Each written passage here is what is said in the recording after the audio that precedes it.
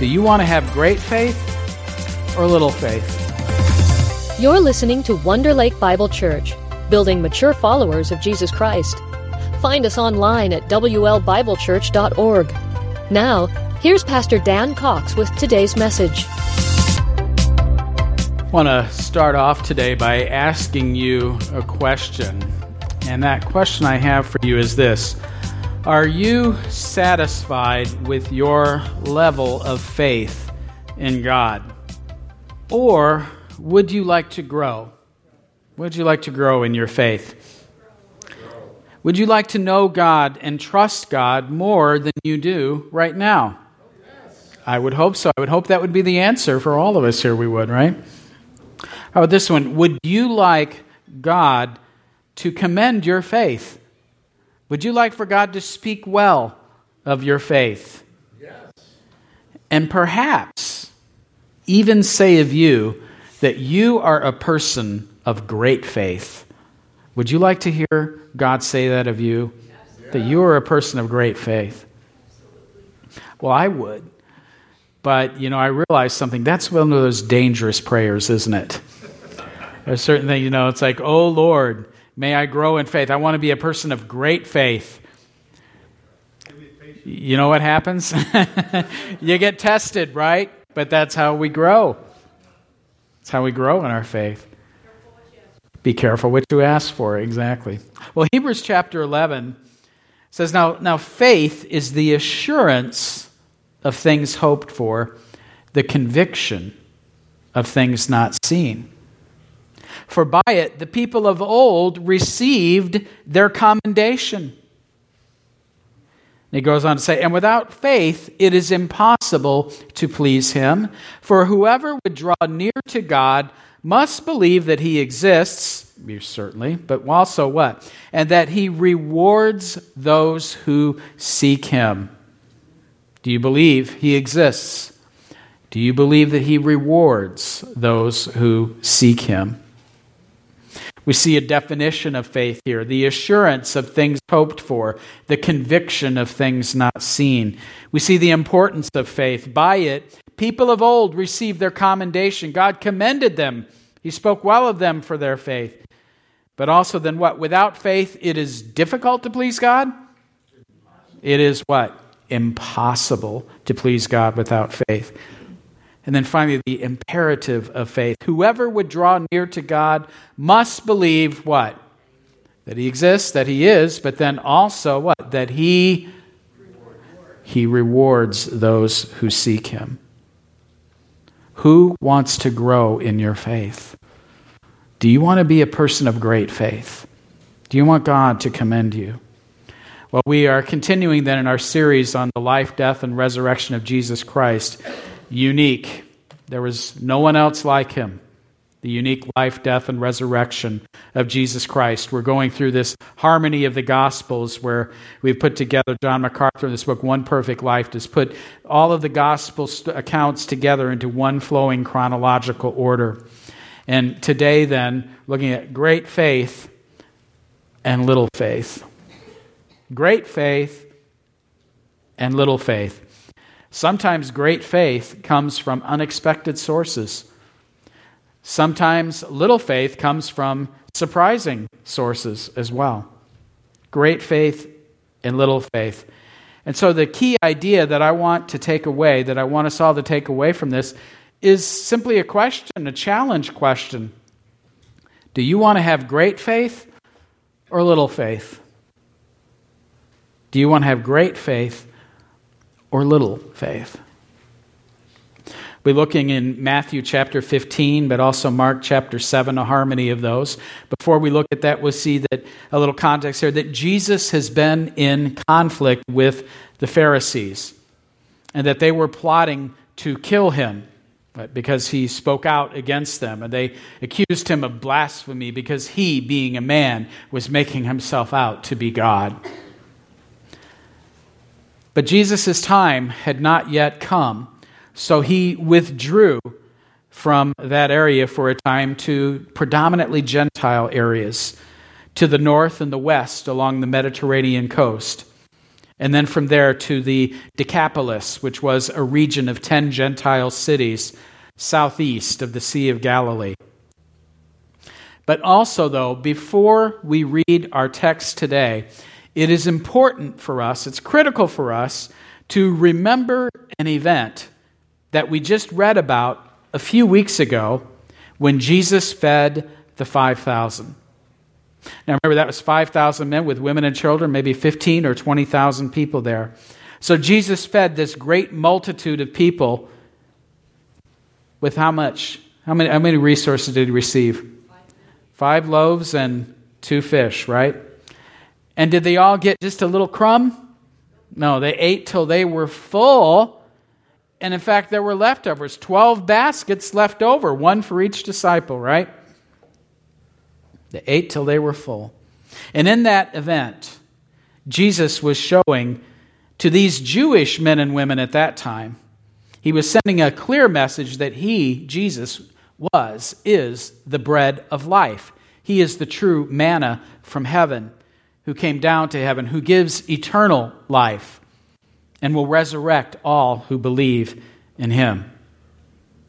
I want to imagine if you were there, if you were one of his disciples and you have seen that, can you imagine the powerful impact that must have made on you if you were there? Can you imagine the powerful impact that must have made on the disciples that day? Well, I want you to remember that.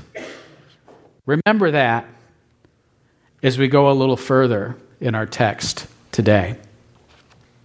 But first, then, we're told, then Jesus went out from there and departed to the region of Tyre and Sidon. And he entered a house and wanted no one to know it, but he could not be hidden. I love that line. He entered a house and wanted no one to know it, but he could not be hidden. For behold, a woman of Canaan whose young daughter had an unclean spirit heard about him. And she came from that region and fell at his feet and cried out to him, saying, "Have mercy on me, O Lord, Son of David. My daughter is severely demon-possessed." The woman was a Greek, a Syrophoenician by birth, and she kept asking him to cast the demon out of her daughter. But he answered her not a word. And his disciples came and urged him, saying, "Send her away, for she cries out after us." But he answered and said, "I was not sent except to the lost sheep of Israel." Then she came and worshipped him, saying, "Lord, help me." But Jesus said to her, "Let the children be filled first. For it is not good to take the children's bread and throw it to the little dogs." And she answered and said to him, "Yes, Lord, yet even the little dogs under the table eat from the children's crumbs, which fall from their master's table." Then Jesus answered and said to her, "O woman, great is your faith. Let it be to you as you desire. For this saying, go your way. The demon has gone out of your daughter." And her daughter was healed from that very hour. And when she had come to her house, she found the demon gone out and her daughter lying on the bed. Here we see great faith, a woman of great faith. So now Jesus, he wanted to get away from the questionings and the opposition from the religious leaders. And so he withdrew from Israel. He went north and west into the region of Tyre and Sidon. This was a Gentile area along the coastal region there of Phoenicia. And Jesus went there not to minister publicly to the people there, but to have some private time alone with his disciples. He wanted private time with them so he could instruct them without interruption, because he knew the time was coming soon. We are less than a year away from the cross at this point. So he knew that that time was coming. And he wanted to spend some time with his disciples to instruct them and prepare them for all that was drawing near. But he could not conceal his presence because of this great news of his healing power preceded him even there. I love that. He entered a house, wanted no one to know it, but he could not be hidden. Right? And so there then he met a Canaanite woman, a Syro-Phoenician woman from the Phoenician region of the province of Syria. And she pleaded with him, have mercy on her daughter who was severely demon-possessed. And interesting, this is a Gentile woman, Syro-Phoenician woman.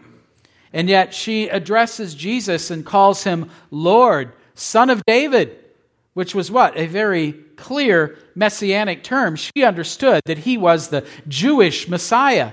And yet here is this Syro-Phoenician woman, this Gentile, going up and saying, Lord, Son of David. She believed in the Jewish Messiah. But even using that appeal could not help her. When Jesus failed to answer her, Jesus was silent. He didn't answer her.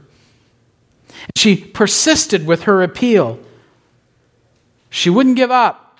She kept coming back to him.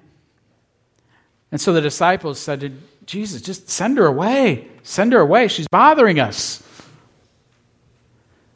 But Jesus then speaks, and he says that he was sent to the lost sheep of Israel.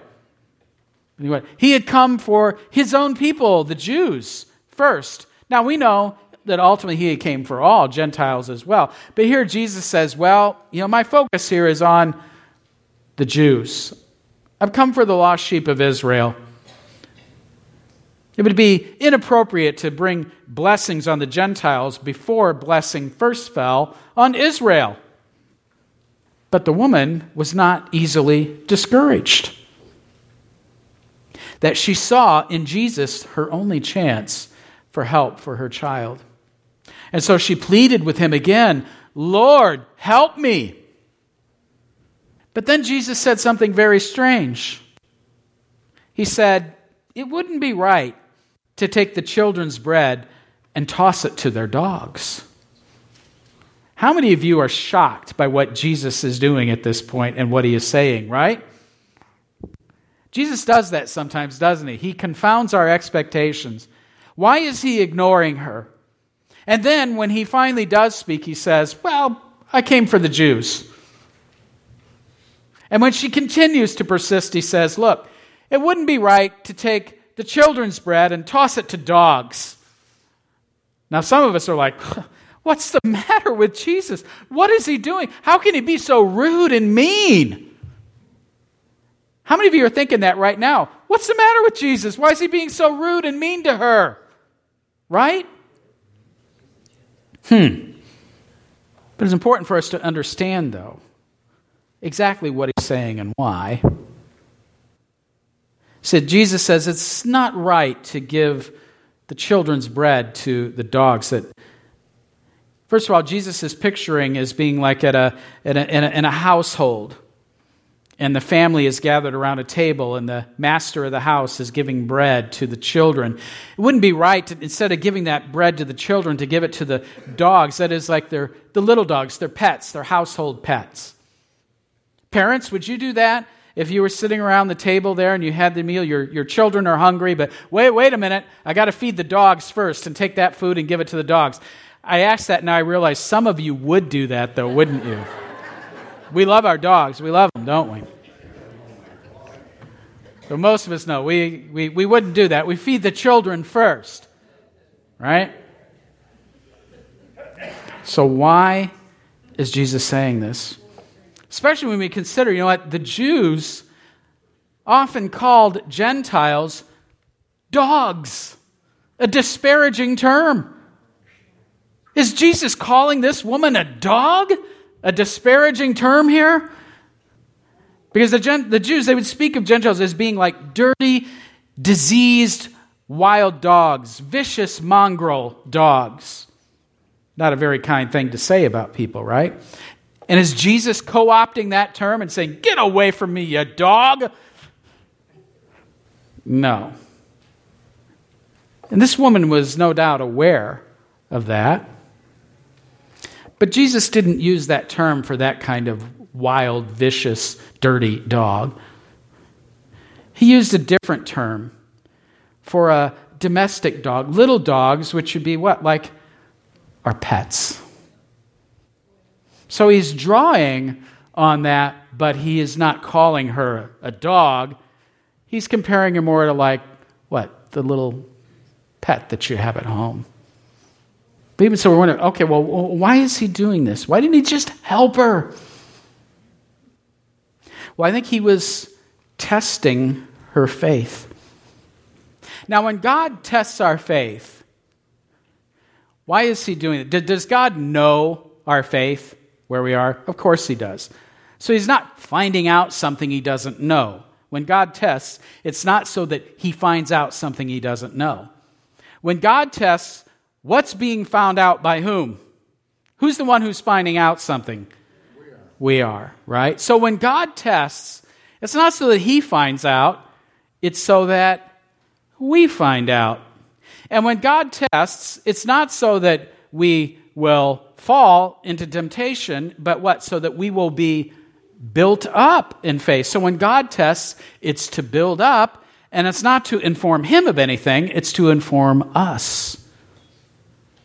So he was drawing her faith out. He was testing her faith by first ignoring her and then saying a remark about, well, I've come for the Jews. And then even saying, well, it's not right to give the children's bread, the Jews, to Gentiles, the little dogs. What's he doing? He's testing her to draw that faith out of her. Because what? Without faith, it is impossible to please God, right? And whoever would come must believe that he exists and that what? He rewards those who seek him. Seeking God, is that a one-time deal? No, this is a way of life. It's a constant thing, isn't it? So he was testing her to bring her faith out of her. And I love how this woman responds. Isn't it beautiful? When he says, Jesus, it's not right to give the children's bread to the little dogs. And what does the woman say? Still undeterred, she says what? Yeah, but even the little dogs get the crumbs that fall from the master's table. Being like, okay, I know you're here for the Jews, but you know what? You can spare a little crumb of blessing for me too. There's plenty, right? And Jesus then, he sees this and he commends her then. It says what? She has great faith. She has great faith. And so in doing so then, she served then as an example to the disciples who were watching this. And she also then continues to serve as an example for us here today, doesn't she? So in light of such great faith, the kind of faith, by the way, Jesus was looking for in Israel and not finding a whole lot of it, he granted her request, and her daughter was healed from that very hour. And when the woman returned home, she found her daughter resting peacefully, and the demon was gone. Incidentally, there are two instances in Scripture when Jesus commended persons as having great faith. And in both instances, the person commended with great faith was a Gentile. This woman, and who else? The Roman centurion. Now, these were two very unlikely candidates for commendation as persons of great faith, weren't they? This Syrophoenician woman and a Roman centurion? And yet, they were. Meanwhile, Jesus is still looking for faith in Israel. So you might wonder, well, if faith is so important and God commends great faith, what can we learn about faith from this woman? Why did Jesus commend her as having great faith? Well, I want us to just very briefly consider three elements of the Syrophoenician woman's great faith. The first one is this. She was a Gentile woman who believed the Jewish Messiah would help her. Were the Gentiles aware of what many of the Jews thought about them? Sure they were. And yet she is seeking out. She knows about this Jewish Messiah and believes that he will help her, a Gentile. She's willing to overcome that hostility there was between Jews and Gentiles and believed the Jewish Messiah would help her, a Gentile woman. Also then, it's interesting to note, she knew that distance was not an issue for Jesus. Now, what do I mean by that? What was this woman's request? She wanted healing for her daughter who was demon-possessed. Where was her daughter? At home. She didn't bring her daughter with her. She was at home. But she's coming to Jesus and says, I want you to heal my daughter. What does that tell you? She understood she didn't need to bring her daughter there. Jesus could simply give the word and it would be done. That's faith, isn't it? By the way, the Roman centurion, same thing, right? He wanted healing for his servant. Where was the servant? Back home. And Jesus says, okay, I'll go there. And this says, don't bother. You don't need to go there. You just give the word and it'll be done. Right? For I know I am a man under authority. He is a man. He gives orders. His troops do what they say. Jesus, I know you just give the word. It'll be done. And Jesus marveled at his faith. Right?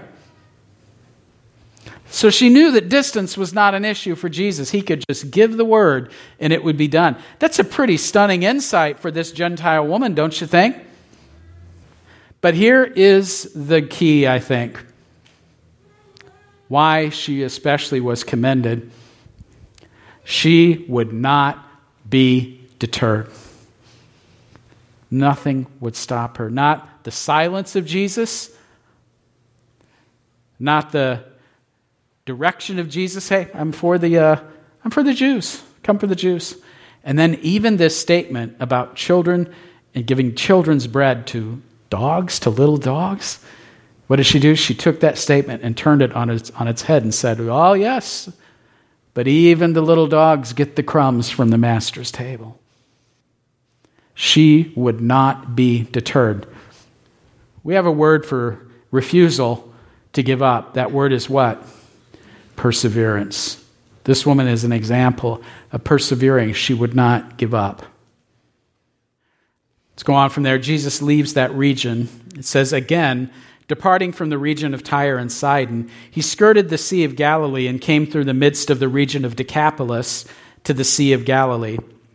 Then he went up on the mountain and sat down there. And then great multitudes came to him, having with them the lame, blind, mute, maimed, and many others. And they laid them down at Jesus' feet, and he healed them. They brought to him one who was deaf and had an impediment in his speech. And they begged him to put his hand on him. And he took him aside from the multitude and put his fingers in his ears. And he spat and touched his tongue. Then, looking up to heaven, he sighed and said to him, Ephphatha, that is, be opened. Immediately his ears were opened, and the impediment of his tongue was loosed, and he spoke plainly. Then he commanded them that they should tell no one, but the more he commanded them, the more widely they proclaimed it. We see that again and again, don't we? So the multitude marveled when they saw the mute speaking, the maimed made whole, the lame walking, and the blind seeing. And they glorified the God of Israel. And they were astonished beyond measure, saying, He has done all things well. He makes both the deaf to hear and the mute to speak. We saw great faith in the Syrophoenician woman. Here we see faith then too on the part of the multitude And again, these in the Decapolis, which is a Gentile region, these were Gentiles who were coming to him with faith. One man who was brought to Jesus was deaf and could speak only with difficulty. Jesus takes him aside privately in order to communicate with him one-on-one. And by touching the man's ears and his tongue and spitting on the ground and looking up to heaven, Jesus conveyed to the man what he was going to do for him. And in doing this, he was drawing the man's faith out. Jesus gave the Aramaic command, Ephphatha, meaning be opened. And at Jesus' command, the man's ears were opened, his tongue was loosened, and he could speak clearly. And Jesus healed many of their illnesses, and people praised the God of Israel. The Gentiles were praising the God of Israel. But the more Jesus told the people not to tell anyone what he had done, the more they kept proclaiming the news. We're told then, in those days, the multitude being very great and having nothing to eat, Jesus called his disciples to him and said to them, I have compassion on the multitude, because they have now continued with me 3 days and have nothing to eat. And I do not want to send them away hungry to their own houses, lest they faint on the way. For some of them have come from afar. And then his disciples said to him, Where could we get enough bread in the wilderness to fill such a great multitude? And Jesus asked them, How many loaves do you have? And they said, 7 and a few little fish. So he commanded the multitude to sit down on the ground. And he took the 7 loaves and the fish and gave thanks, broke them and gave them to his disciples to set before them. And the disciples gave them to the multitude. So they all ate and were filled. And they took up 7 large baskets full of the fragments that were left. Now those who ate were 4,000 men, besides women and children. So here we saw great faith on the part of the Syrophoenician woman. We saw faith on the part of the Gentile multitudes. And now we see little faith. Little faith on the part of the disciples. Jesus had been ministering to these Gentiles in the region of the Decapolis for about 3 days. And he had compassion on them for their physical needs. He didn't want to send them away hungry. And so the disciples say, Hey, where are we going to get enough to feed a crowd this large? Is anybody sensing an astonishing disconnect here? What had just happened not too long ago? He fed an even bigger crowd. And now, what are we going to do, Lord? We can't feed all these many people out here. It's astonishing, isn't it? So in light of incidents like this, it's not so surprising that Jesus sometimes called the disciples men of little faith. This was not the only instance. There were others. And he said, what? Oh, ye of little faith. Ouch. But considering all that they had heard Jesus say, all that they saw him do, and yet they were still so slow to understand. Now, incidentally, we may chuckle at this. Say, those silly disciples, right? He had just fed the 5,000 and did perform this great miracle that he is the bread from heaven and nothing is too hard for him. And now, it's actually even technically fewer people than the other crowd, and they're saying, what are we going to do? We don't have enough. Those silly disciples, right? But how often have you and I done the same thing, right? We have seen what God has done. We have seen how God has provided. And then we find ourselves in a difficult situation again, and we're doing what? Oh, Lord, what am I going to do? We do the same thing as them, don't we? We sometimes prove ourselves to be men and women of little faith, don't we? So Jesus asked them about their present resources. 7 loaves of bread, a few small fish, and just like before, he miraculously multiplied it. They ate, they were all satisfied, and they said 7 large baskets left over were picked up. How many of you want to go from little faith to great faith?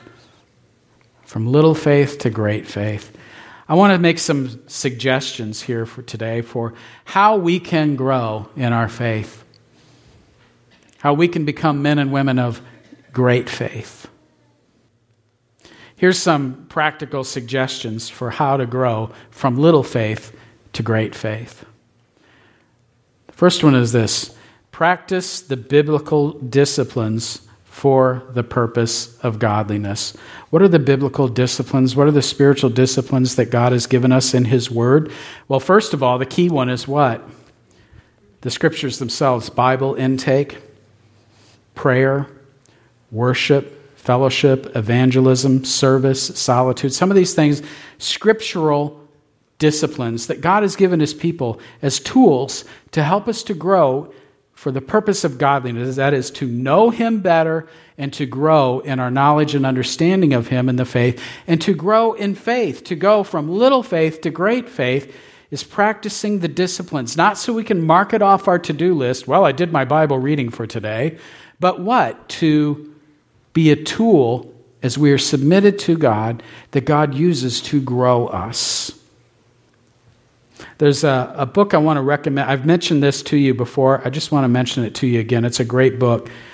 It's called Spiritual Disciplines for the Christian Life. What I like about this is it is thoroughly biblical. It draws everything from it directly from the Scriptures.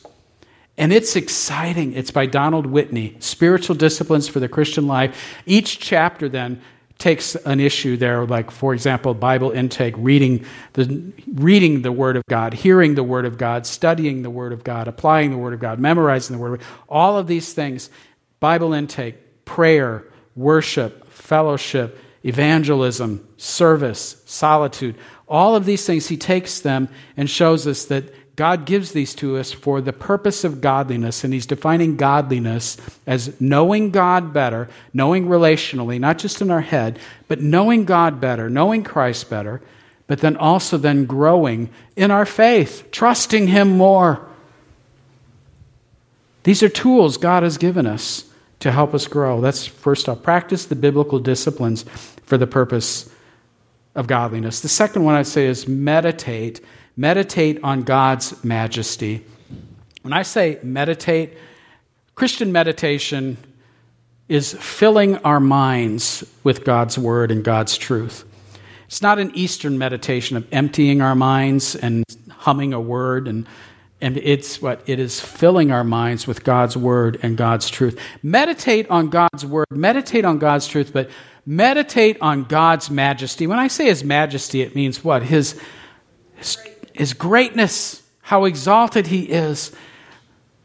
Do a study of God's majesty, of His attributes, of what God is like, how He is all-powerful, how He knows all things, how He is present everywhere, how He is love, how He is righteous, how He is faithful.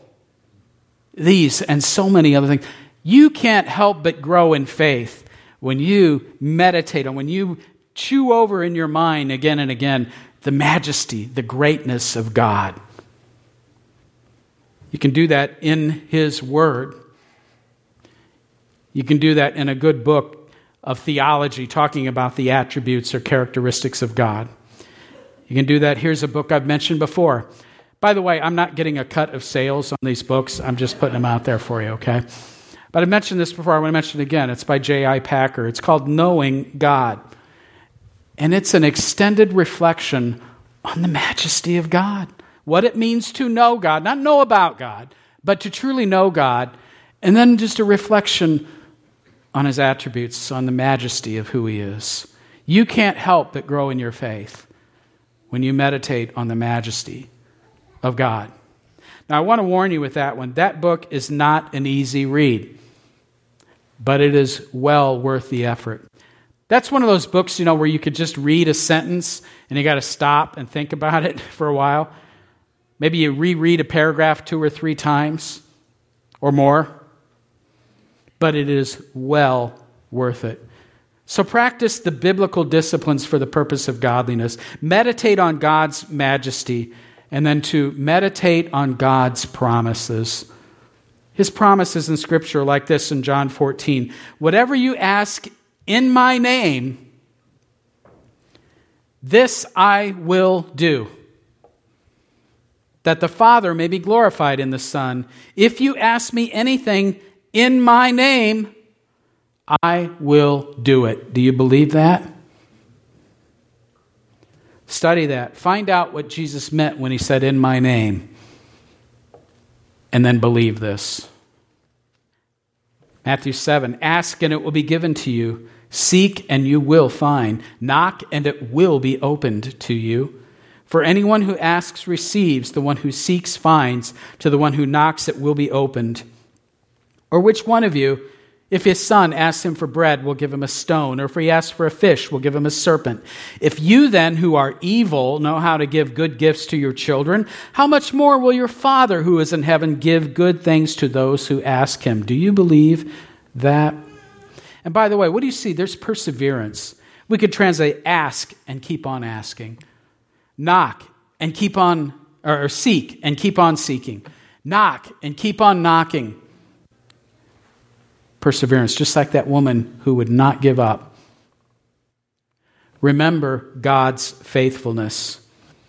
Reflect on the times that God has proven himself faithful to you and to people you know. And dare I might say, keep a list. Write these things down.